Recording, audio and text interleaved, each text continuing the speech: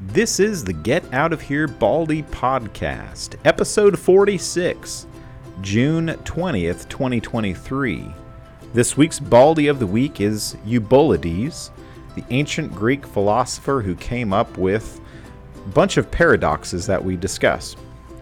National Day celebration, June 20th is Ugliest Dog Day. We talk about some of the ugliest dog breeds and why it's important that we celebrate ugly dogs. This day in history, June 19th, 1862, slavery was outlawed in the U.S. territories. We talk about the celebration of Juneteenth and why it's important for us, all of us as Americans, to celebrate freedom wherever, whenever, and however it is found. We talk about last Sunday's message as the Baldys talked about the lectionary scriptures at Wyatt Park Christian Church. And now, friends, it's time to go get this bread. They're Ben and Aaron, and they love sharing about their love for Jesus and food covered in cheeses. Weird news, history, sports regaled from a generation raised playing Oregon Trail. National celebrations almost every day. There's only one thing I have to say. Don't you point or stare at their lack of hair. Yes, they're follically challenged, so sing along with the biblical Baldy ballad. Get out of here, Baldy. Get out of here, Baldy. If you don't know what I mean, read 2 Kings chapter 2, verse 23. Get out of here, Baldy. Get out of here, Baldy. If you don't know what I mean, if you don't know what I mean, come and take a listen to your two bald kings. Well, what's up, Baldy buddies, and welcome to episode 46 of the Get Out of Here Baldy podcast. I am your host, Aaron Michaud, and I'm joined by, as always, my Baldy brother, which came out Sunday, and now it's going to stick. Yeah. I like your new title. Baldy brother. Pastor Ben Hitzfield, welcome, brother. Yes, the host with the most. Good to see you today. The host with the most, thank you. I feel very good about myself right now. Appreciate that. Yes. Anything good going on in your life? Man, got VBS happening that's keeping us busy. This weekend, Eliana is in the production of Finding Nemo Jr. at the Rubidoo Resident Theater. So that'll be Friday, Saturday, and then after her Saturday performance, we're going to Kansas to spend time with my dad and Mama Kim, as we call her, my dad's wife, my stepmom. And we'll kind of celebrate birthday because they had a birthday, and then, of course, Father's Day, and be away for a few days next week, be back on Wednesday. Nice. So, yeah. Man, some good, you got some things coming up? Good times. Yeah, I was going to say, now you're going to have a quiet house for the next Oh, no, yes. week. Just put my family on a plane, or they're sitting in the airport now, actually, as we speak. So they're going up to Vermont to see Sarah's family. Okay. Her grandma, I said 94 at staff meeting, is 97. She's 97. Whoa. I mean, that's a big 3 years when you're in the 90s. Yes. So it should be great. The grandkids, Asa hasn't seen her since he was 9 months old, so he has no memory. So this will be good. Special. She's going to get to see all four of her great-grandsons, and that's great. It should be great for them. So what is it look like for Aaron to have a house to himself for a week? Dude, a whole week. I mean, I'm sure like the dogs and I will probably spend some time together. Yeah. Probably be a lot of reading. Okay. Like with the quiet. Okay. I'll try. A lot of reading. Got some video games you're going to dive into, you think? Oh, I'll probably, my son didn't take a Switch because my wife really wanted him to focus on people when he was there. Oh, good. So I do have the Tears of the Kingdom Zelda. There'll probably be some late night sessions. Okay. So, okay. If I get bored of reading, fantastic. I'll probably be down in the depths. All right. Hunting some, what do they call them? Gloom creatures or something. So, because I'm a real winner. So when are they returning back home? Next Wednesday. Okay. So yeah. Yep. It should be good. Fantastic. But what else? And yeah, VBS, dude. Yeah, VBS. I'll have to come check that out. come If I get lonely, I can come hang out. You can come get some noise. Dude, the decorations are activity. awesome. Yeah. Like Tanya does a great job at that. Yeah. And I'm Yeah. sure there's a whole crew. She said, I was asking her about, I said the lanterns hanging in the lobby. The green ones with the masks remind me of like little Ninja Turtles. Yeah, right. So sure. I don't know why. I just thought that. I was like, oh, there's Leonardo and Donatello. And anyway. I love it. So we have some news to let folks know. I mean, some of our Baldy buddies. So Aaron yesterday, and didn't just come up yesterday, but Aaron has accepted a call of, is it the senior pastor, lead pastor? What are they calling it? So a lead pastor / coordinating minister. Okay. Is what they call it. Okay. And part of that is it's a little different from a normal lead pastor role in that they have lay elders that do a lot of teaching. Sure. So I'll be a part of a teaching team, but really helping guide that, and then just kind of encouraging and equipping ministry leaders. And really, I think they got a bunch of leaders that just need someone to love on them and shepherd them, and so it should be kind of fun. So that's at Harvest Evangelical Free Church in Branson, Missouri. And so shout out to, we'll say, our new friends down there. Yeah. Because for those of you who are Baldy listeners and you have a fear that this is going to stop the podcast, we're going to keep it rolling. As if we live in a day and age where we didn't have easy access to record some audio. So, and I think when we did the Momcast, it kind of showed us it could be pretty easy to get some quality audio. So we'll keep doing what we can do, and we'll welcome in a bigger family. So that's right. Well, I think of some of them. I guess we picked up a couple regular listeners because they were just trying to feel me out. Maybe kind of see what kind of guy this is. But they told me they enjoy it. So when I shared with them, I had a desire to continue to do that. They were like, absolutely, keep just going, keep That's it awesome. running. So welcome to our new friends from Harvest Evangelical Free Church, and as we'll have time to give thanks for your time here at Wyatt Park Christian Church, which we'll do at the end of July. But man, I'm thankful for this time. I'm thankful for a new brother in Christ to be able to. We'll go to Branson and get to hopefully have some cheap stay, not have to stay in a hotel. So that's absolutely. We'll get a place. Have a guest room. There you go. Set up a few blow-up beds. See if I can make some friends over at Silver Dollar City here. See what happens. Absolutely. All right, our Baldy of the week. Eubulides. Yeah. I think I got that right. You did good. Eubulides of Miletus. So he lived in the 4th century BCE. He was a Greek philosopher of the Megarian school, a pupil of Euclid of Megara, and a contemporary of Aristotle, who, I didn't put this in there, he didn't like. He was not a fan of Aristotle. The one that we talked about. Oh, okay, Aristotle. Okay. So yeah, Aristotle. Well, so Eubulides kind of, him and Aristotle like mix words. He was on the wrong side. So who knew? But he is famous for his logical paradoxes and is credited with 7 famous ones. And I don't know if I want to go through all of these or not.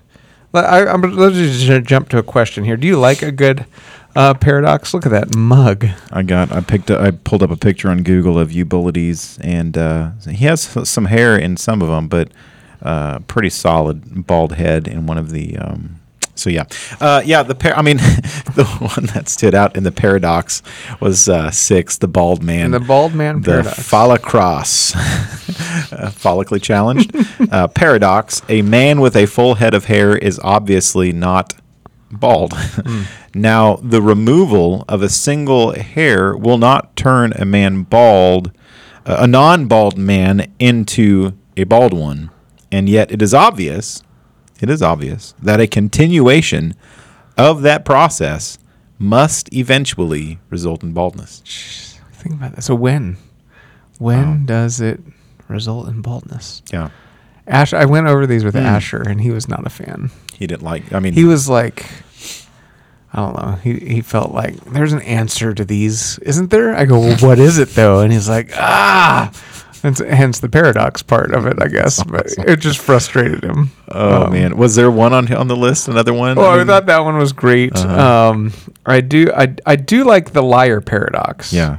So a man says, "What I'm saying now is a lie. If the statement is true, then he is lying, even though the statement is true.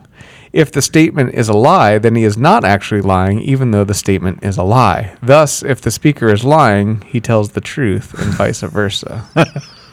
It's like looking into a picture of pictures, that just goes on. It just keeps going on and on and on. So what I did with Asher was I threw out a riddle that is kind of based on this paradox. Huh. You ready for it? Go for it. I don't know how long we're going to spend. We'll see what happens. Trying to stump you on that. That's all right. Okay.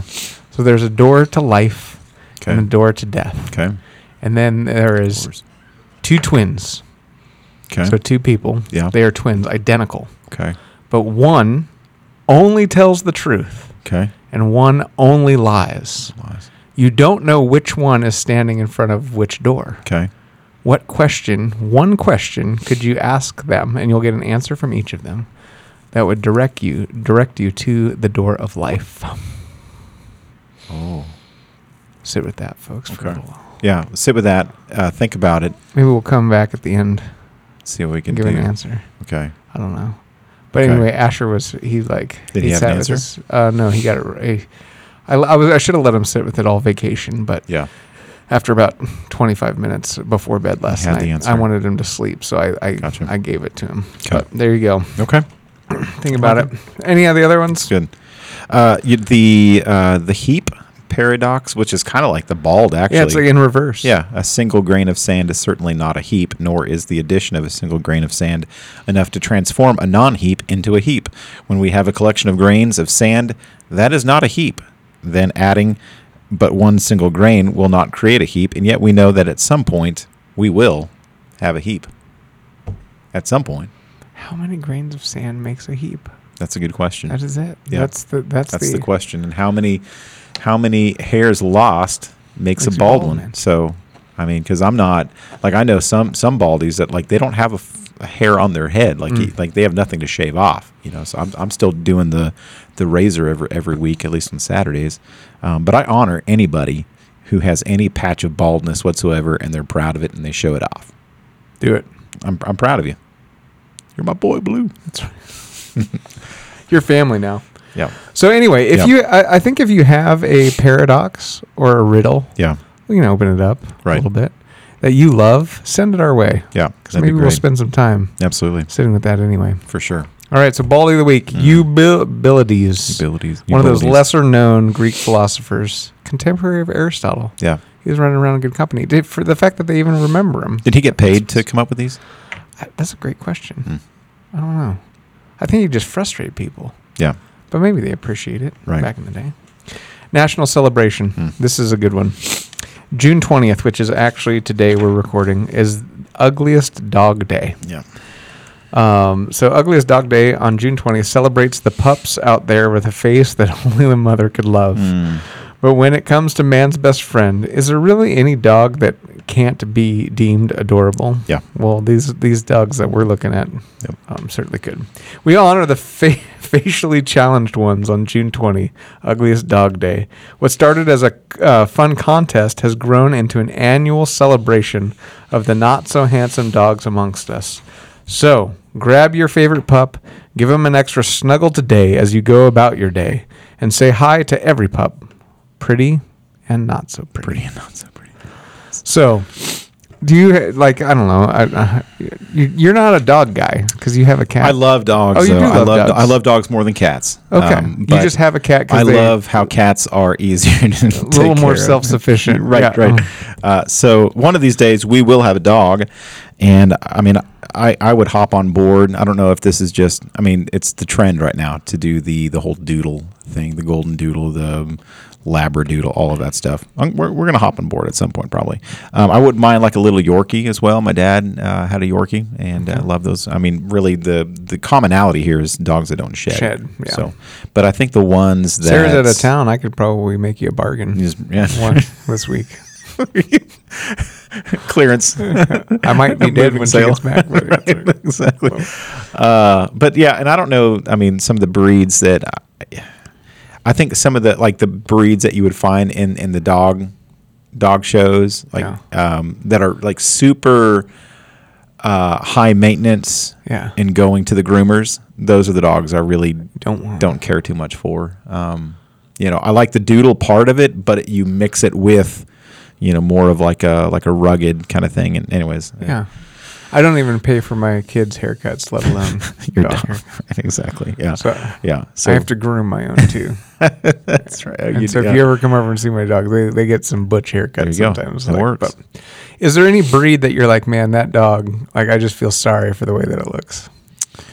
I'm not sure. What I wasn't able to pull that up, but I can't think of the names of them. But some of them, like they have the really long.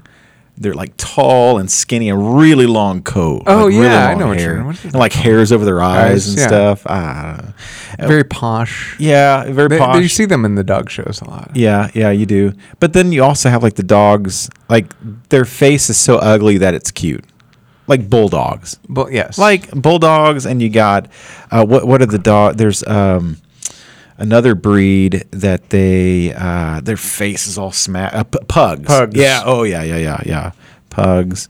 Just they're so ugly that you just like some people they're just so adorable because of how they look. Like yes. So I was doing some research. I can't pull it up either. I don't know what's wrong with this link. Anyway, That's right. The ugliest dog breed, at least according to competition winners. So every year they do a competition. Oh, yeah. The Chinese crested. Oh yeah, I know what you're talking is, about. Those are ugly dogs. It's like a Chihuahua that got shaved, but has like a little mohawk. Chinese crested. So I think they have won that competition more than any other dog. Yeah, And they just that is horrifying. That is, yeah, there it is. If you don't know what that is, look them up. And I've noticed a lot of the winners. It's like my wife felt kind of bad for them because we were looking at pictures together. She's like, because a lot of them have like the tongue that hangs out, that side or whatever. Yeah, I'm seeing she that. goes, those dogs aren't just ugly. It's like there's obviously something wrong with each of them. Something not right upstairs. But yeah, pugs can win quite often. God, what was some of the other ones? So Chihuahua. So sometimes you'll get the Chinese crested mixed with the Chihuahua that really comes out looking rough, kind of ugly, big old eyes. And yeah, and thinking other dogs that just look funny. I think one of them for me is like the Shar-Pei. They're not so much ugly. Sure. They can actually be, but there's the rolls and like how their eyes disappear. They can be kind of a funny dog. Yeah, Shar-Pei, yeah. But man, why is it important for us to maybe celebrate a day where we celebrate that which is not aesthetically pleasing? Yeah, I mean, that's really what we wanted as humans. I mean, we're all not, going to make the men's, top 50 sexiest alive, kind of thing. And so, we've got to assign value to every living thing. That's true. So I hate spiders.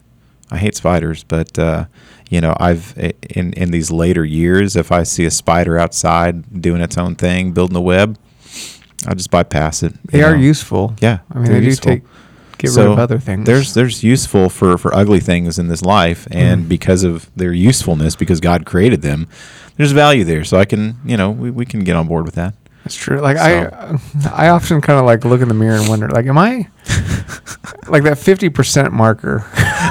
Am I above that line or below that line? I'm probably pretty close to that midline. There's a country song called AA, and I think it's Hunter. I forget his name, but he talks about how he's just trying to stay out of AA, and how he's like afraid that he doesn't want his sons to go to jail and his daughters to be making money off the pole, and for his wife not to realize that she married way down and he married way up, kind of thing. So I'm sure there's a lot of insecurities. We all have insecurities. Sure. So even for probably some of the people that are magazine quality, or those who post pictures of themselves on Instagram or Facebook, it's all a show. It's all airbrushed anyway. Right. Exactly. Yeah. I mean, there's filters nowadays for all sorts of things. So it's interesting. I'm wondering when that aesthetic shift took place, because like I remember studying in Hawaii, like what made like people beautiful,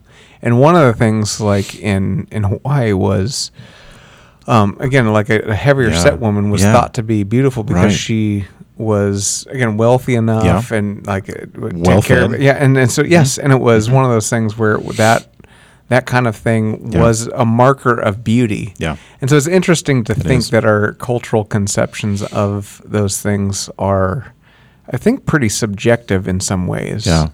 And I think so. I do love that the scriptures call us to think more about character and usefulness in the sense of not that you like to have worth in God's eyes, that you have to be useful, but like our work and what something does and produces Right. is meaningful. Yeah. And so I love that the scriptures constantly call us back to that it's more than just being, and our eyes can be quite deceptive. And so I think as we look at these dogs, I mean, maybe some of them are really making people happy. I was going to say, that they're man's best friend. How many of these ugly dogs have someone that love them, and that's a gift from God to them. You know, they've bonded with that dog, and their personalities have matched, and And first prize, I think, won like $1,600. So I mean, I'd take that. Absolutely. For an ugly dog. All right. Perfect. So celebrate your dog, ugly or not. But if you see an ugly dog, give him some honor today. Absolutely. This day in history, we're actually going to go with yesterday, June 19th, 1862. Slavery was outlawed in the U.S. territories. So that's known as Juneteenth and is now recognized as a national holiday since 2021. Yeah. And I remember when this was made a national holidays, tensions were high. Yeah. Right? We were coming out of 2020. It was 2021. So you had COVID. Yeah. You had George Floyd, that happened pretty recently. Tensions around racial reconciliation issues were really high. Yeah. It was a charged climate. Yeah. And I remember when this got declared a national holiday, Christians, unfortunately, in some of the circles I sat in going, this is just another part of going woke. Yeah, sure. And I understand some of people's concerns around some of the things that are going on culturally. Sure. But it kind of broke my heart that we as Christians couldn't celebrate the day where we actually outlawed slavery in our own country. Yeah. And so why do you think it's important for us to remember and celebrate this moment, no matter where you're at on the political spectrum? How would the Bible call us to kind of transcend all the tensions and go, wait, this is a moment worth remembering? Yeah. I would invite anybody to just look up the history of Juneteenth, because I didn't know anything about it until we moved to Texas, because the story goes that slavery was outlawed, and it took 2 years for news of the freedom that now belonged to African Americans to get from the East Coast to Galveston Bay, Texas. So there were people in Texas 2 years after the abolition of slavery who were still living enslaved, that when the news finally reached them, they're already 2 years behind what had happened 2 years before that. Yeah. So I didn't know that history till we moved to Texas, and so it was a big thing in a lot of those communities. And the community that we lived in, they had a parade.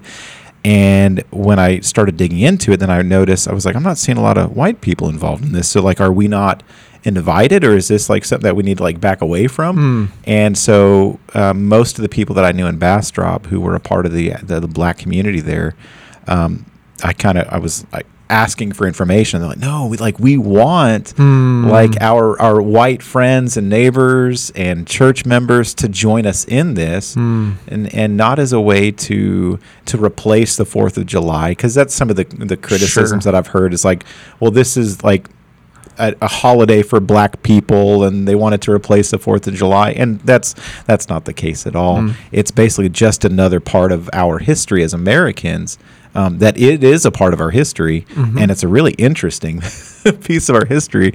And so I think any time that we can celebrate freedom it is a good thing. Yeah, whether absolutely. it's the independence 1776 or a little less than 100 years later, where these enslaved peoples were given their freedoms and rights.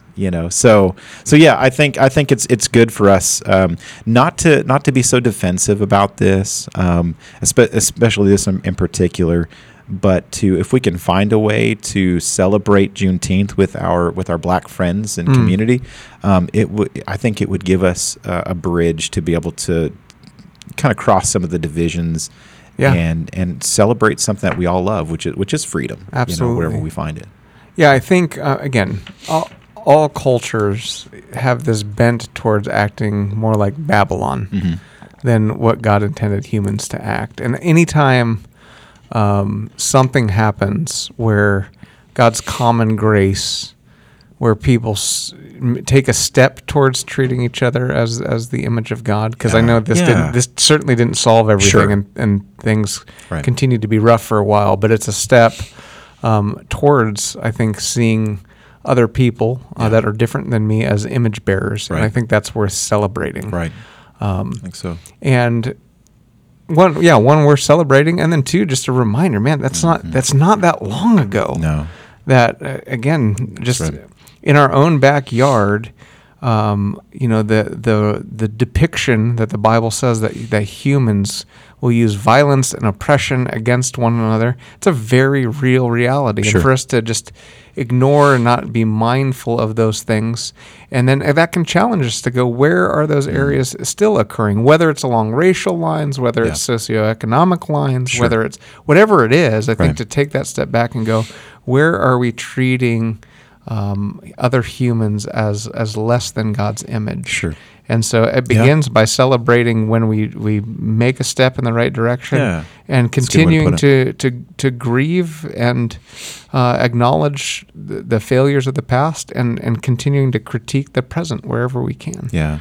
And like I said, a critique and celebration can go hand in hand. Yeah. And I don't. It shouldn't be one or the other. Right. Absolutely. And I think that's really. I think sometimes we as white people, we might be a little skittish around our black friends who have these celebrations and these holidays, especially this one, because it is about the basically the wrongs that happen in our nation, and most of the black people I know, they don't want their white friends to have white guilt. They just want us to join them in celebrating that. Listen, this was good for the black people of our nation. And while there is still work to do across racial lines here in this country, like you said, anytime we can celebrate these common things that really, and you really said it well. These are things that the prophets talked about, about how we treat our neighbors and oppressing our neighbors, and so hopefully, the more we can get away from that and celebrate times when people are freed from whatever chains that bound them in America or anywhere else. Sure. We can say, we could say this is a sign of the kingdom of God that is continuing, the righteousness of God that is at work in our world and in our lives. Yeah. So. And more and more, I think we as Christians have to, if we don't get out and in front and celebrate when people are treated as the image of God, and injustices are righted, then ultimately what will happen is, I think, ideologies that do have maybe more of a dark side to them will grab a hold of that. Yeah. And will take it directions I think people do become uncomfortable with. Yeah. But it's because a lot of time I think we as Christians have abdicated our responsibility to voice God's opinion on a number of these things, and we leave a void. Yeah. And then we're surprised or shocked when it gets picked up and gets taken a direction that, again, might have some unbiblical elements to it. Yeah. Again, I think that's where we need to push in and continue faithfully be a presence in that, and not just abandon it. Yeah. And so there's that constant tension, and I think for us it's just acknowledgement that that's God cares about those kind of things, and we should too. Yeah. All right. Yeah. So this day in history, Juneteenth, 1962. That's an interesting thing I had never thought about. Again, we don't live in the 1862. 1962. I mean, civil rights was happening back in 1962. Yes, there was still work happening. But yes, 1862. And I didn't know that. Again, we forget how long so actually, it would have been the slavery was outlawed in 1862, so that would have been the Emancipation Proclamation, and then it actually didn't get to Texas until 1865. 1865, wow. Okay. So that's pretty crazy. That was before the internet. Yeah. Right. Yeah. Okay. Pretty crazy. Yeah. So this week we got to do kind of a special podcast lectionary style sermon. It was fun. It was fun. And so we went through, I think it was Genesis 18, Psalm 116, Romans 5, and Matthew 19 on into 20. Yeah. Am I right on that? Yep. Was, as you were just working through those and as we talked about those, was there one of them that just kind of resonated with you, or some piece of one of them that just was like, man, this hit me in the face this week? I had fun connecting the dots between all of the passages, and that's kind of been something that my Wednesday night Bible study group we've been doing as we've been reading through the lectionary. We have a gentleman he asks at the end he said, so what's your title? If you were to preach a message over all four of these and include these scriptures, what's your title? And so we kind of did that at the very end. It was kind of spur of the moment for both of us, So to look at Genesis 18 and see, again, in the storyline of Genesis, God is choosing to work through the line of Abraham, through Abraham's family, to build a nation that's then going to bless the rest of the world. You kind of see that theme in there. And then Romans chapter 5, you have this proclamation of the gospel really in verses 6 through 8 about how while we were powerless, Christ died for the ungodly, and God demonstrates his own love for us in this, that while we were still sinners, Christ died for us.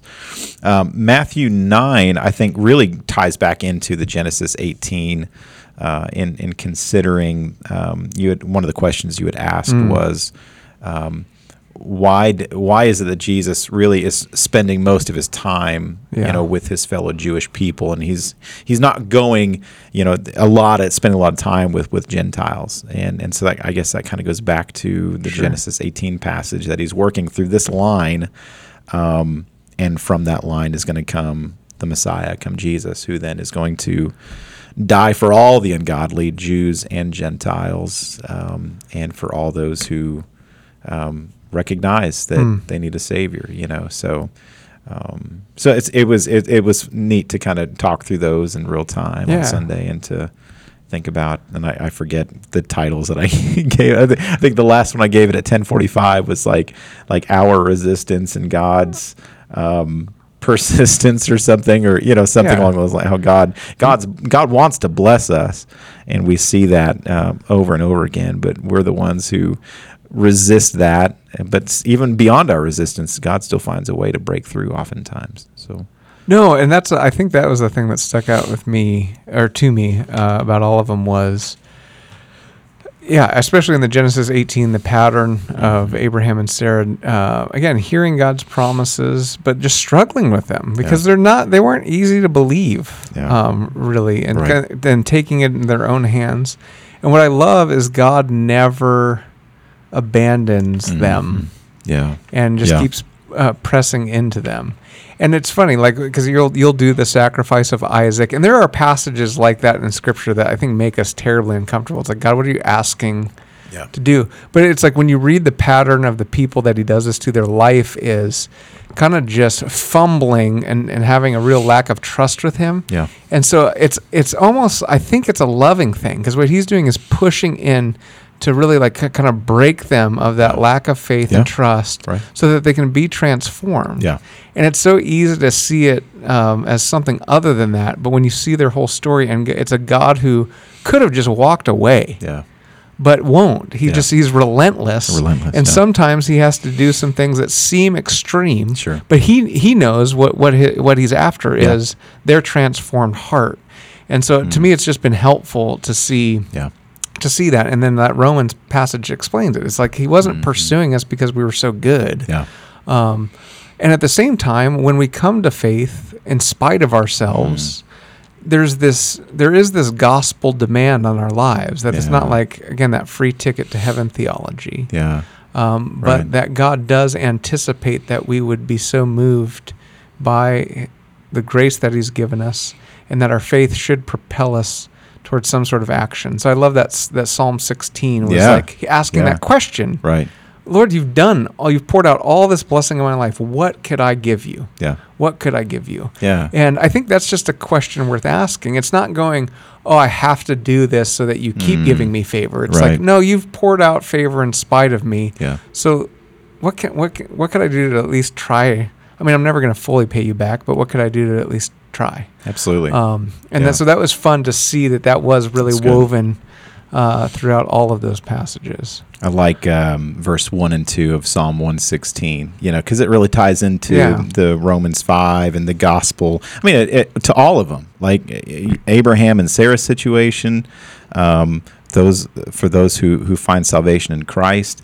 I love the Lord, for he heard my voice.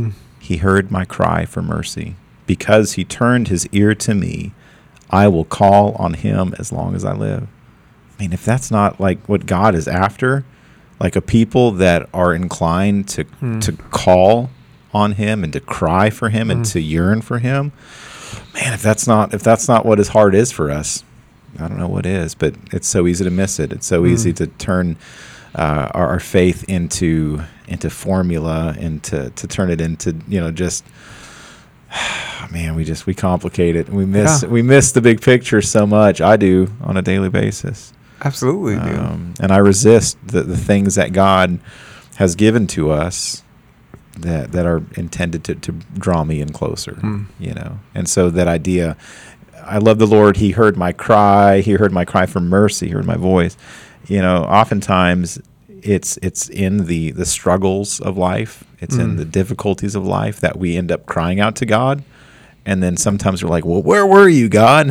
God's like, I'm just waiting on you to realize I'm right here, and waiting for you to put your eyes on me in the midst of it. Because then in in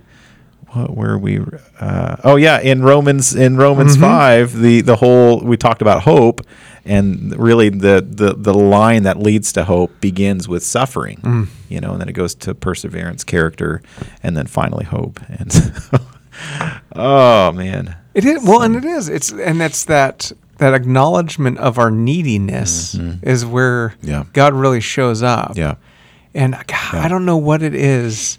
So much of church ministry can be so frustrating at times, just because it's like we proclaim this gospel of you can't save yourself. Yeah. And then when people make that decision, we go, well, now clean yourself now up. Start and get to better. save yourself. Yeah, and start striving. That's right. And it's like, that's so not it. And here's the thing. It is like God does transform people, and he doesn't leave them where he is. Right. But it's not like, it's not supposed to be driven by human effort. Yeah.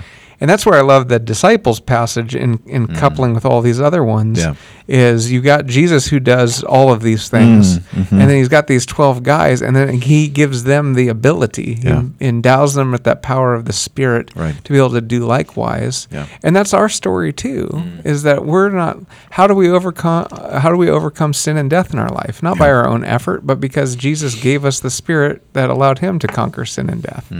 And as that does a work in us, things change. I do get better in a sense. My character improves. Like I persevere. I grow in hope. I grow in trust. And all of that happens, again, not through me becoming more self-sufficient, but God continuing to expose my deep, deep need and dependence of him. And so when we see these good things being created and built up in us, that's an opportunity not for us to then, pat ourselves in the back, but to say thanks. Thank you, Jesus. Thank you, Holy Spirit, for producing in me what I need. And to always just recognize where that ability and that power comes from. And I think if we do that, then we won't fall into the trap of setting ourselves up as, basically making our moral perfection the thing that God is after right now. So as we live in step with the Spirit, the rest will in essence take care of itself. And then when we do fall, when we sin, and we're short, then we go back to Psalm 116. I love the Lord, for he heard my voice, he heard my cry for mercy.